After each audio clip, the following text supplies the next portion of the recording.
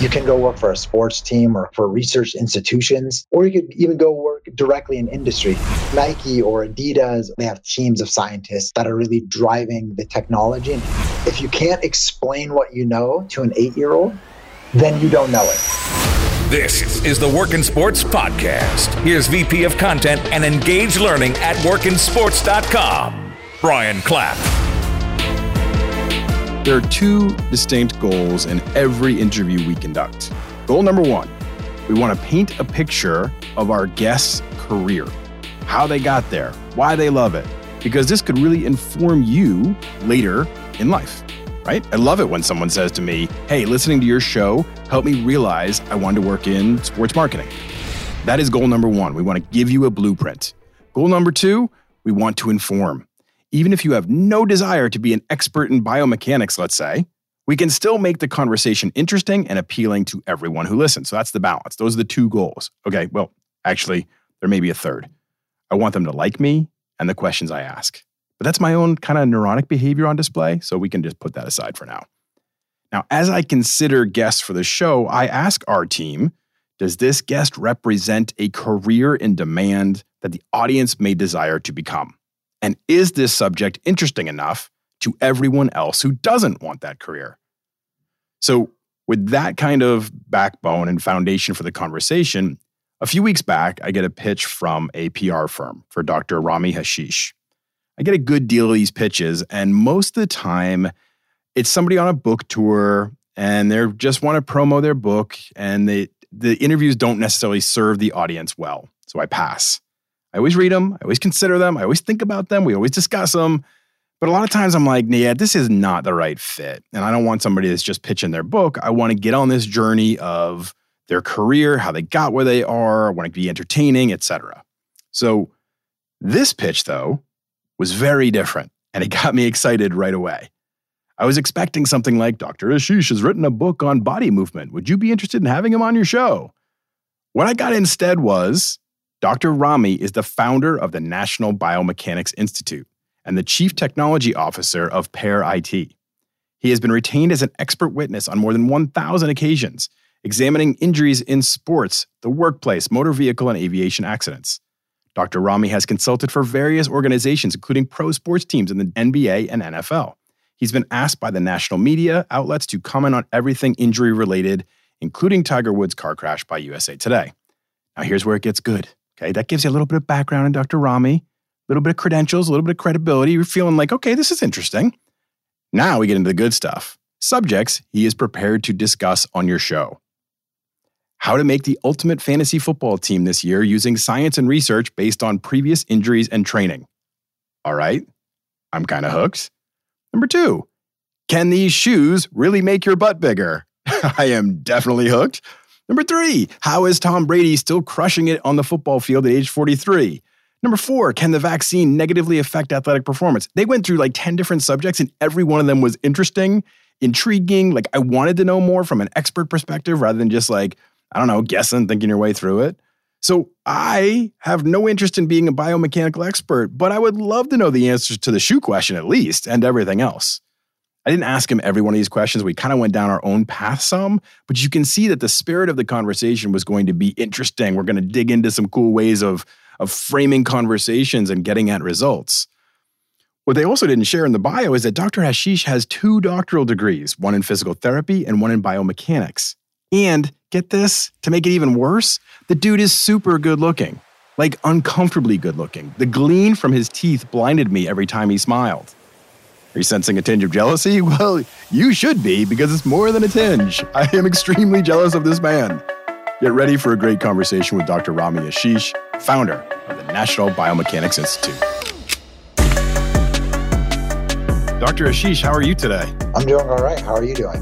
I'm doing really well. This is a cool conversation that we get to have because we've had 390 episodes of this show, and I've covered lots of different facets of the sports industry. But I haven't talked to anybody with your background, so I'm really excited to dive into some of these topics. Thanks for joining me. Of course. Thank you for having me. Yeah, so let's get into your background a little bit first. There are a lot of great topical questions we want to jump into, a lot of things happening right now or just important issues, but let's learn about you first. 2 doctoral degrees, one in physical therapy, one in biomechanics. That's pretty impressive right there. That's quite a commitment to your craft. When and why did you figure out that this was the path that you wanted to go down? How did you know that this was what you wanted for your career journey? So yeah, that's it. It's a journey. So initially I knew I wanted to go down it when in high school was the first indication. So I was trying to get a scholarship in football, and before my senior year, I sustained a pretty bad ankle injury, actually jumping on a trampoline of all things. And That's why I refuse to have one for my kids. yeah. So it was a pretty bad injury, and I had to go through rehab and through physical therapy, and at that time, this was a handful of years ago, almost about 20 years ago now. So when I was going through it, the rehab is not where it was now. It's kind of archaic, and accordingly, I didn't recover too well. It was very slow, and it delayed my progress into the season, and I didn't perform all too great. So it was actually really at that point where I kind of realized an opportunity was kind of turning. It was really a blessing in disguise, turning something bad into good. Where I didn't recover well, and it kind of affected my season and it affected my sports performance. But it also was kind of this realization that, hey, this is an opportunity for me. I'm interested in the intersection between sports and technology and rehab and medicine. So I kind of realized that I wanted to jump into this field, into physical therapy, for the purpose of kind of being at the forefront of it. I saw that there was a lot of opportunities for advancements and change, and I want to be kind of at the forefront of that.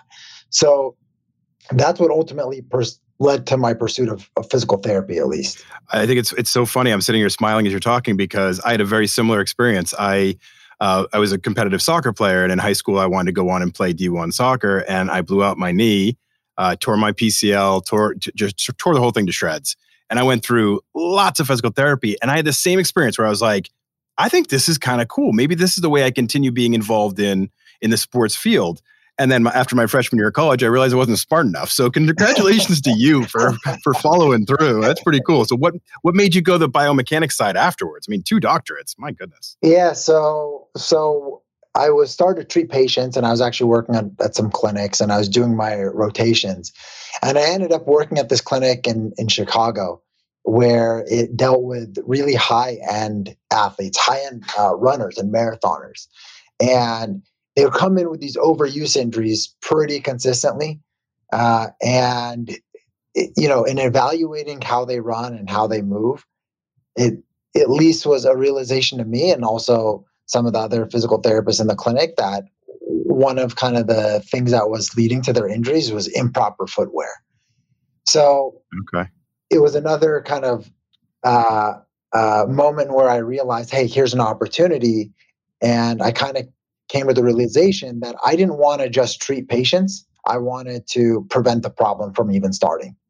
So I wanted to understand how the problem started. So as a physical therapist, I developed the skills to treat patients, have an understanding of how they get injured and how to treat them. But I didn't really learn as to how to completely prevent injuries, and how do I actually have a better understanding intimately with injury so that we can develop solutions to help prevent injury. So I decided to pursue my PhD.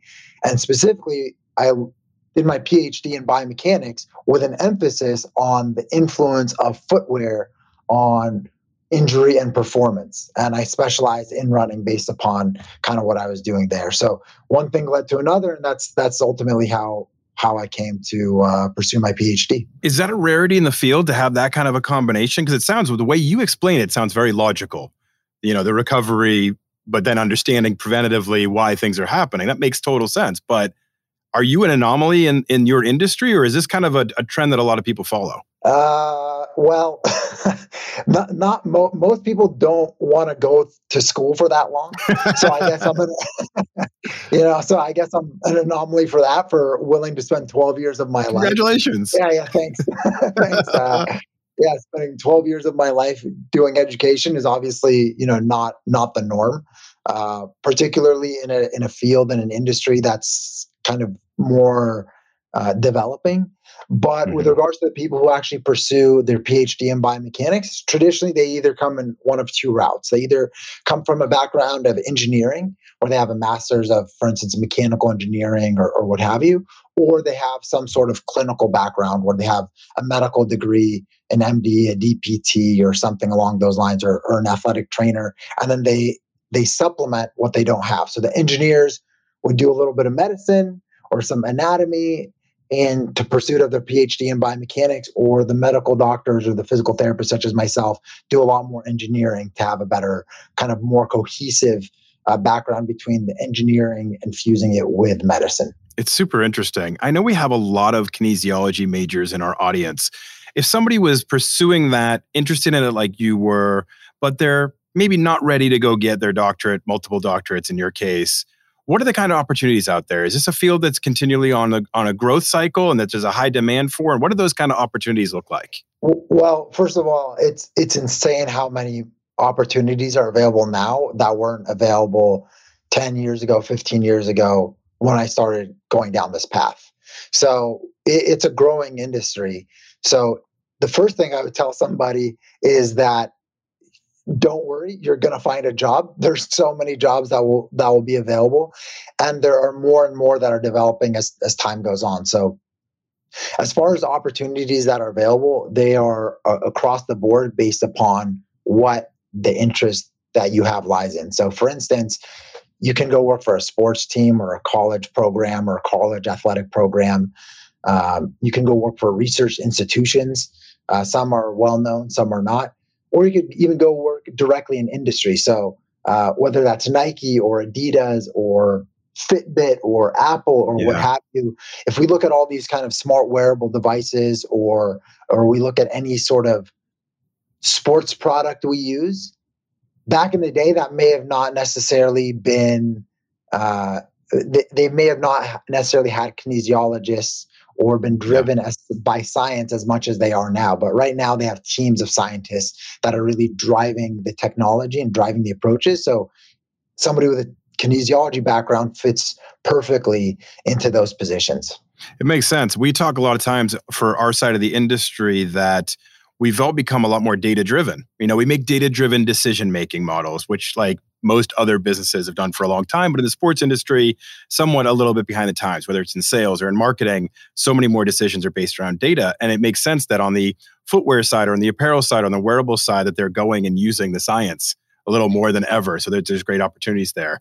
So you've started to build up quite a personal brand. Congratulations. You've got your weekly web show. You've had a lot of media appearances. You've been asked for commentaries on, everything from Tiger Woods' car crash and what this means for him in a physical standpoint.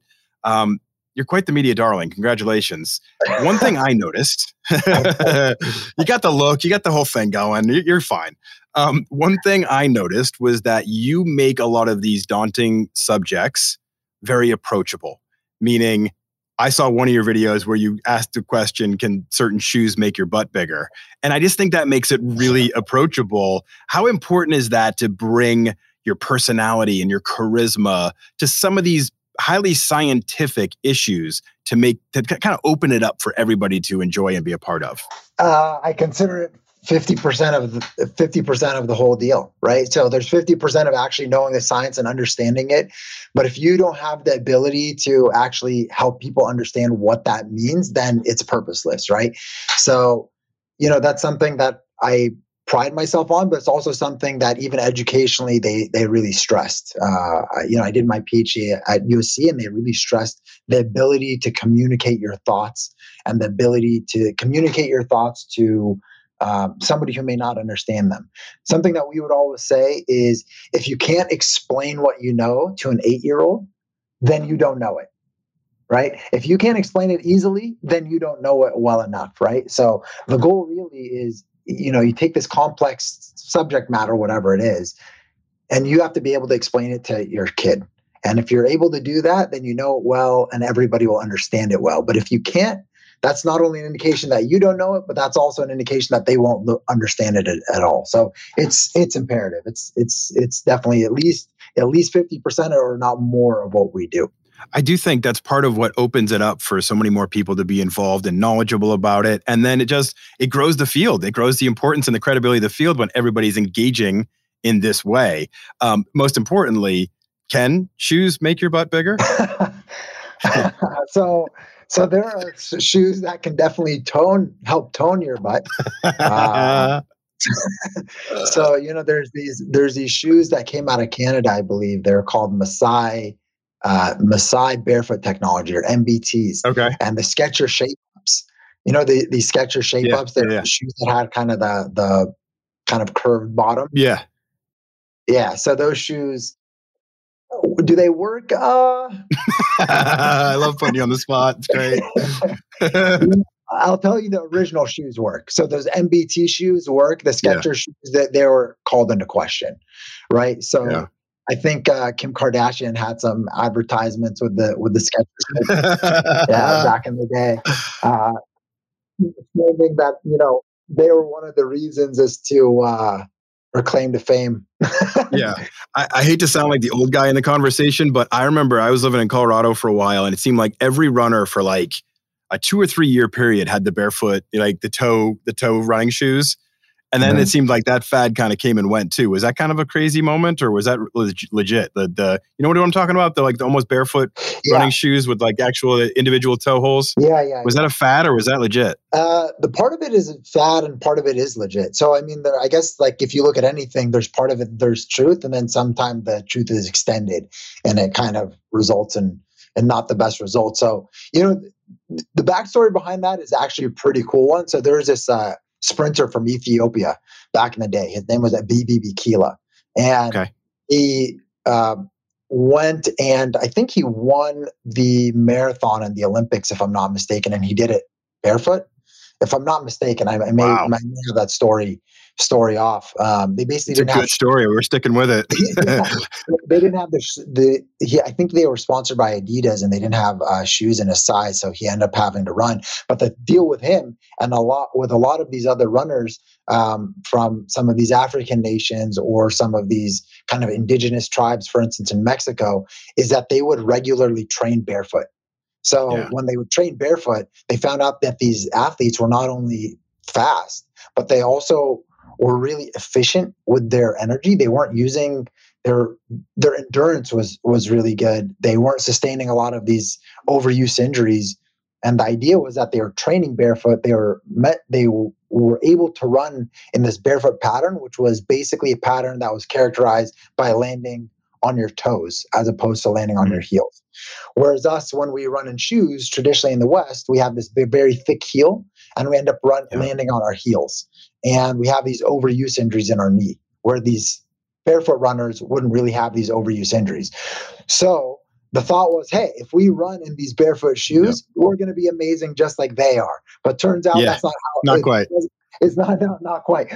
We may wear the barefoot shoes, but we're still landing on our heels, and we end up having some pretty bad injuries in our lower leg and stress fractures and all of these problems. Yeah. So the fad of it was, some people who know how to run that way, it's really helpful. The problem is we don't know how to run that way, and it takes a while to learn how to run that way. Yeah, it's a skill. It's not always just the equipment, it's the technique and everything else that goes into it.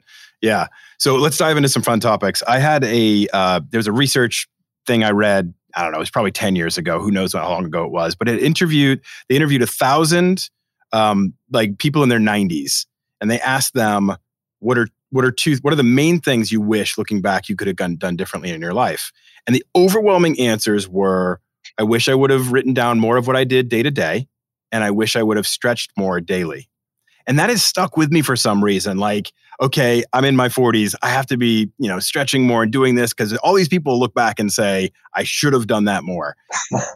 Are they right? Does having a daily stretching routine lead to more comfort and flexibility later in life? Are these important steps, or is this just kind of one of those myths that gets propelled throughout? Long-term stretching is helpful, right? But there is a myth with stretching, and the myth is that stretching before an event or stretching before an exercise reduces injury, or stretching that's a myth. That doesn't actually help. Stretching before an exercise. Really? Yeah. That's stretching cool. Before an exercise, doesn't particularly static stretching, doesn't really do much for us. It actually, if anything, it actually may hinder our performance. So, for instance, if you do some sort of static stretching before jumping, it actually is shown that the stretching may actually result in reduced jump performance. So that concept is a myth of just like the short-term effect of stretching.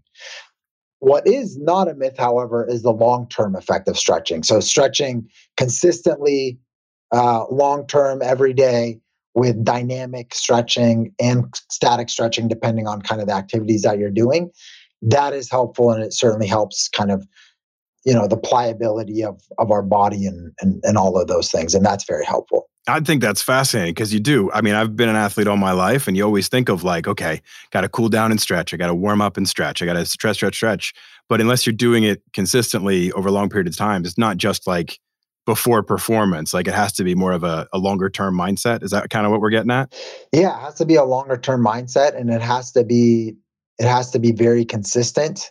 Also, it has to keep in mind what your goals are, right? So, for instance, static stretching, where we just bend down and touch our toes and hold that position, isn't particularly effective in really getting longer or better hamstring flexibility. It has to be, traditionally, it's more effective if we're doing dynamic, consistent stretching.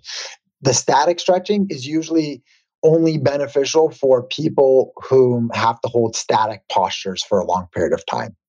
Okay. Right. So if you have to hold some sort of posture, let's say you're, I don't know, a certain style of gymnast and you're doing static stretching to hold that particular posture, that's helpful. But for the rest of us who just want to have good health long term, then the idea is you want to do more dynamic stretching, and we want to do it consistently. But before doing an exercise, doing stretching is not necessarily going to help us perform better or help prevent us get injured. Okay. No, that's good to know. And you're the expert, so I'm trusting it.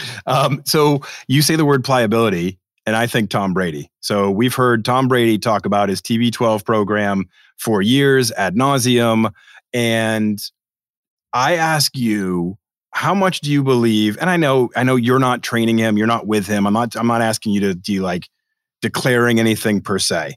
But how much do you believe that his process of gaining more pliability, his nutrition, his diet has contributed to his long-term success versus him just being an abnormal human and being able to do things other people can't? Like where is that line? Like if I start doing TB12, am I going to be reaping those benefits, or is it kind of like, he's special? I mean, let's just put him in a different category. Well, yeah, he is special, but what he's doing can't be understated. I mean, what he's doing is helpful clearly to him. So he's saying it's a program, right? So that's the key component. It's not just one singular thing that he's doing that's leading to all of his success. It's a whole gamut of things. And I'm sure he's taking a very holistic approach. And I know the nutrition that he's focusing on really emphasizes kind of limiting inflammation and doing different things that will ultimately help his overall performance. So if you're going to do the TB12 approach, will it help you? I mean, theoretically, yes. I mean, all of it is founded in science, but I think the key component is, and the key thought is that one regime and one program doesn't necessarily fit for everyone, right? So we know that nutrition, we have a better understanding, for instance, of nutrition over the last 15 to 20 years, that nutrition has to be specific based upon various factors, food sensitivities, blood type, genetic makeup, what have you. And same thing with different sorts of exercise that we're doing. That it has to be this very specific approach, but it also has to be a very holistic approach. So, to simplify that, I mean, it's not just that he's special. He's also putting in the work. Yeah. You have to respect that. I mean, he's putting in so much work and putting in such a dedicated approach to all of it. Like, respect to the guy for sure. But do you think this sets a new standard? Like, I remember coming up when I came up, and like guys like Joe Montana, guys like John Elway, guys like, all kinds of athletes across all sports. By the time they hit 36, 37, they were pretty much done. But now we're seeing that bar is changing. Do you think that the science meshed with the player focus, like there's just going to be continually new bars set as far as players and how long they can last in their sport? Absolutely. Yes. And that's kind of one of the most fun things about kind of the field that I'm in, is that we see how people are able to actually push their limit and how we're utilizing science to realize what are the best methods to push their fountain of youth or extend their fountain of youth, so to speak. We kind of actually see it on both sides or both ends of the spectrum. If you look at it, we see some of these older athletes or older individuals are able to extend how long that they can play, but we also see these younger athletes are able to achieve excellence at younger ages. I think, if I'm not mistaken, somebody just yesterday won gold at the Olympics, I think at 13 or 14, right? So we're It's kind of crazy, seeing right? these, yeah, it's insane. So, but we're really seeing it at both ends of the spectrum, is that we have this more highly specialized understanding as to what makes athletes excellent, so to speak, right? In a very simplistic terms. And we see it at the low end, the younger ages and the higher ages. And people are adapting and athletes are adapting to really achieve excellence at these kind of ends of the spectrum. So I think we're going to continuously see that. That's got to be so exciting for somebody like you that really attacks the science side of this, is to just know the unlimited potential of people and what you're able to tap into. That has to be pretty exciting. Yeah, it's super exciting. We see that. And what we're also seeing is how athletes can recover from injury. Something that may have been sports career threatening or sports career Yeah. ending is now something that athletes can come back in short periods of time, right? If we look at ACL injuries 20, 30 years ago, Career ender. and now we just look, maybe 6, 7 years ago now, but, Adrian Peterson came back in, I think, 7 or 8 months and then had the best season of his career, right? So it's incredible. It is. It's really cool because, again, I've kind of gone through in my career in the media, going through that transition of when, athletes get hurt, and you have kind of a standard of like, because for us, if I'm working in the media and I'm reporting on the news of the day or whatever's happening, and you're like, okay, this person got this injury, this takes that long to recover, we won't see them for a while, and that keeps changing, that keeps shifting, and it's like, wow, okay, an ACL, he's back in 8 months, like this is crazy. It is an amazing field to really dive into. One thing I want to ask you about was the diet question. You were kind of saying earlier that everything has to be kind of for the individual because everybody's built so differently, I would imagine. Well, I know people are built differently, but clearly like different things work for different people in different ways. A lot of athletes are going on plant-based diets and saying, Tom Brady's one of them, and saying like that is important for inflammation and, other reasons. And they're finding success with that. Others are like, I need to get my animal protein. That's the way that I build bulk and I do whatever. Is that, again, one of those situations where it kind of varies from person to person, or are there best practices in diet that you can say, these are the principles you have to kind of apply to? Well, I think the concept of the general principle of limiting inflammation is an important one that people should consistently consider. General diets that limit inflammation, whether that's plant-based or otherwise, have certainly proven in helping kind of limit the potential of injuries sustaining themselves. So it helps in recovery essentially. If we are having diets or we're on diets that limit inflammation, but with regards to best practices, those are ultimately going to be very specific to the individual. Yeah. Yeah, and it's tough to know what your individual body needs. I'm sure some of it has to be trial. For most of us, it has to be a little bit of trial and error and really noting how you feel after you eat certain things and figure out your own food sensitivities. And probably as a process, it takes some time. We'll shift a little bit here. Concussions, okay? Concussions seem to be all we were talking about for about a 5 to 7 year period. It feels like some of that momentum has been lost. I don't know if that's just my anecdotal beliefs or if that's actually happening out there. Do you still think this is the number one health issue facing youth and professional sports? Or have we started to make enough progress and process changes that better brain health is a little bit more in control now? Where do we stand on that? What processes have we done that have limited? Yeah, great question. No, you're right. You're right. Maybe it's just me. Like, it just seems like we're not talking about it as much. And I guess when I'm thinking process, I'm thinking like, okay, so the NFL has independent third-party verifiers on the sidelines, and again, not solving the problem, but maybe trying to do something about it. I don't know. Yeah. No, I don't think we're anywhere near where we need to be at all. I think we've only scratched the surface on brain injury and I'll tell you scientifically, we still don't have a full grasp of it. We have a pretty decent grasp of it. We have a better understanding than we did 20, 30 years ago, but it's still something that's still being studied. But I think we know enough to inform decision making, and I don't know if we've necessarily taken as a society the best approach to addressing the issues at hand. So, and what I mean by that is this, right? So we know that brain injury and concussions. Well, let's focus on concussions. Concussions are also referred to as a mild traumatic brain injury, right? So there's mild brain injuries, there's moderate, there's severe, what have you. So concussions and mild traumatic brain injuries are especially interesting medically because we don't have the best technology to actually analyze them. So what I mean by that is if somebody has a severe brain injury, they have, let's say, a brain bleed, we can see that on a radiological image, right? We can put them through some sort of CAT scan or what have you, or some sort of radiology to determine and clearly see in their brain that they have a severe brain injury. With concussions, we can't necessarily see that. So a lot of the times they're diagnosed from symptoms. I feel a headache, I feel dizzy, I can't see well, I have these long-term issues. And then from that, we diagnose concussions, right? Whereas, so think of the problem with that, right? Let's say we have a high school football player or a high school soccer player, and they have some sort of event, but they feel woozy, but they also have this pressure by their team and through themselves personally that they feel that they need to excel and they need to win this game and they need to get the college scholarship or whatever it is. So they don't report it.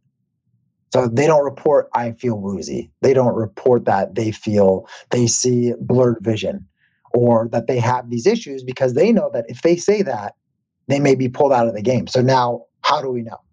How do we know that they even sustain a concussion, right? So we don't, right? So we have to better analyze athletes in real time is my personal thought on it, right? So if you think of, a lot of people are wearing Fitbits or Apple Watches these days, and the concept of that is that it has something called an accelerometer. And an accelerometer basically measures acceleration. So from the acceleration of the movement of the body, we can say how many steps we've taken, right? I took 1 step, 2 steps, 3 steps, 4 steps, 5 steps based upon the acceleration that my watch is capturing, right? So, and we have these algorithms to capture how many steps we're taking. Well, brain injury is associated with high rates of acceleration too, right? So if we are able to capture acceleration, let's say if we capture accelerations within the helmet, then we'll have a better understanding as to the potential for brain injury to our youth and to younger athletes, right? So we'll have a better understanding of the real-time potential of brain injury.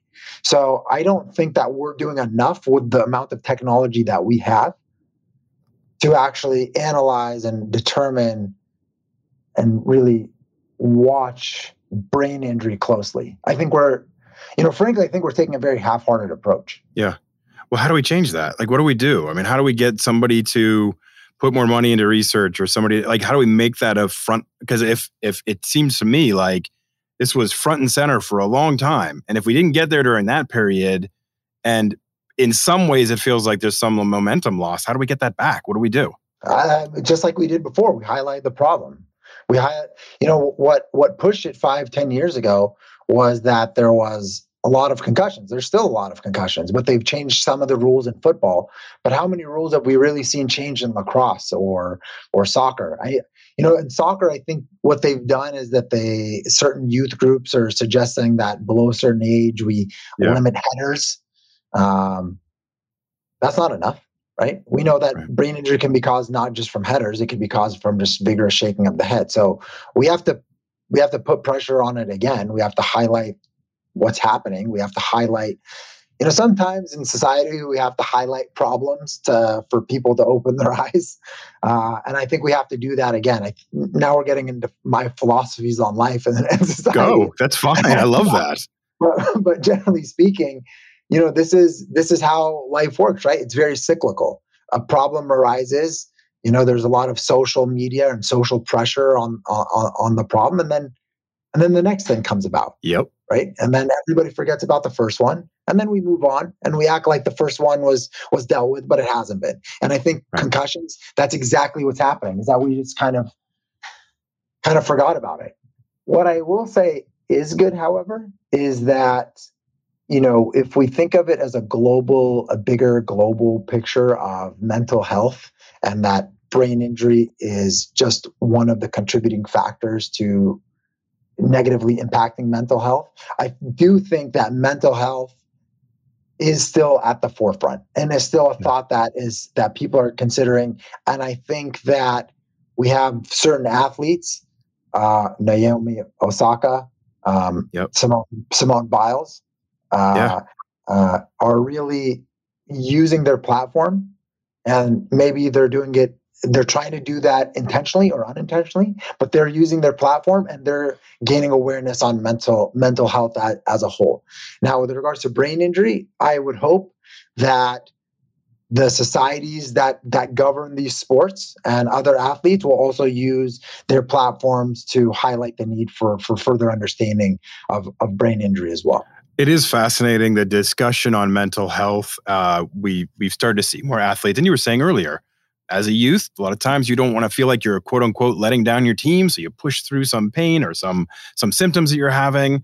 And it's nice that some professional athletes, a lot actually, more than I've seen in my career to date, have started to come forward and be honest about that and be vulnerable about that and have these discussions. Simone Biles just today, on the day that we're recording this, Simone Biles pulls out of the team gymnastics due to mental fatigue. And Naomi Osaka, as you mentioned, and Kevin Love has come out and talked about it. DeMar DeRozan and others have said, I battle depression. This is not easy. The pressure is hard.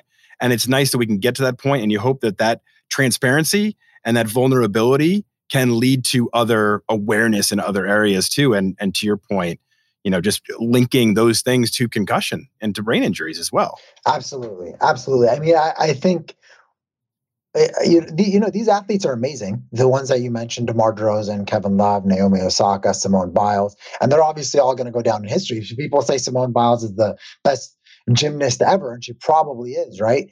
But she may go down in history more for actually shedding light on this topic that is in a pandemic, right? We have the pandemic that's the coronavirus, but we also have another pandemic, which is mental health and the effect of mental health. This is honestly a topic that, it's probably obvious I'm very passionate about. One of the main reasons why I'm so passionate about it is because I always think of, my nephew, right? My nephew is 3 years old, 4 years old. And if I have a cut on my finger, he says, Uncle Owie, right? He sees a little cut on my finger, and he's worried now because now I have a little cut on my finger. It's very obvious to him just from a little cut that I may be in pain, right? But people who have mental health issues, it is not obvious. There's no indication that they are struggling. And I think to some extent, a lot of us struggle with some sort of depression or anxiety or stress or what have you. And if we take it into the sports arena, when we're talking about concussions, some of these athletes may be really struggling mentally, long-term, short-term, but there's no clear indication when we look at them that they may actually have struggles. And we all may have struggles, but we don't have that Band-Aid. We don't have that visual indicator that there's a problem. So some people may kind of push it to the side, right? But if everybody's walking around with a broken leg, or a bunch of people are walking around with a broken leg and on crutches, then now it's an issue, right? Yep. It's so well said. I'm so glad that you stepped out there and said it. I think it's so important that we realize and analyze and say, like, you can have some pride in the people that aren't just saying, like, I got to just go out there every day and do it because that's what I'm paid to do, or that's what the fans expect. And to sit back and say, no, I'm not okay, I think is pretty cool that they're, and I hope that we do continue to celebrate them for that. You started to bring it up a little bit in there too, as we talked about the pandemic. I want to pivot a little bit. Vaccines seem to be something we're talking about constantly nowadays, rightly so. I hope that everybody's out there getting vaccinated. But I've heard a lot of athletes say, I'm worried it's going to affect my performance. To me, that is nuts. what is it to you? Because you're the actual expert in this. Like, is there any combination? I think I hear that and I'm like, you're insane. Just go get vaccinated. But that's my own soapbox. What's the truth in this story? The truth is obvious, right? I think the truth is what we're thinking. There's no research, there's no science to say that the vaccine effect negatively impacts performance. Zero. At least that I'm aware of. And I've researched it. I've looked at it. I've tried to understand it for myself. And also, obviously, people ask me this question, so I want to be prepared when I answer it. And there's nothing that would suggest that getting vaccinated negatively impacts performance.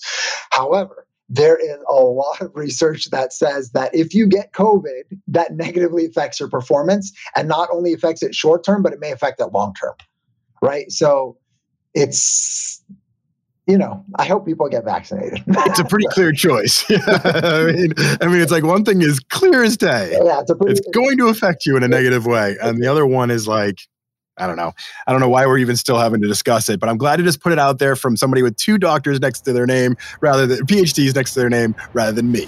Because I think you have a lot more authority and credibility than I do, but I'm glad to have the conversation on it. Dr. Rami Hashish, thank you so much for joining me on the show. This has been such a fascinating conversation, and I just really appreciate having it with you. It's been fun. Thank you so much for having me. I don't know about you, but I feel like I got a lot smarter from that conversation. Dr. Hashish has a very calm delivery about him. Like, he looks at everything methodically. He thinks about the science, the data, how he can get to an answer that makes sense and doesn't paint him into a corner. And I just loved his deliberate attitude towards it. And if you end up watching any of the promotional videos we end up making for the show, you'll see that in my intro, I was not wrong. Dude is pretty handsome, and he's got it going on. He's got a little charisma action going. So awesome conversation. So glad to have him on. Thank you all for listening and being a part of the show. Please remember to rate, review, and subscribe wherever you listen to podcasts. That's what helps us grow and continue to get amazing guests like Dr. Rami Hashish. Thanks for listening, everybody. I'll talk to you next week.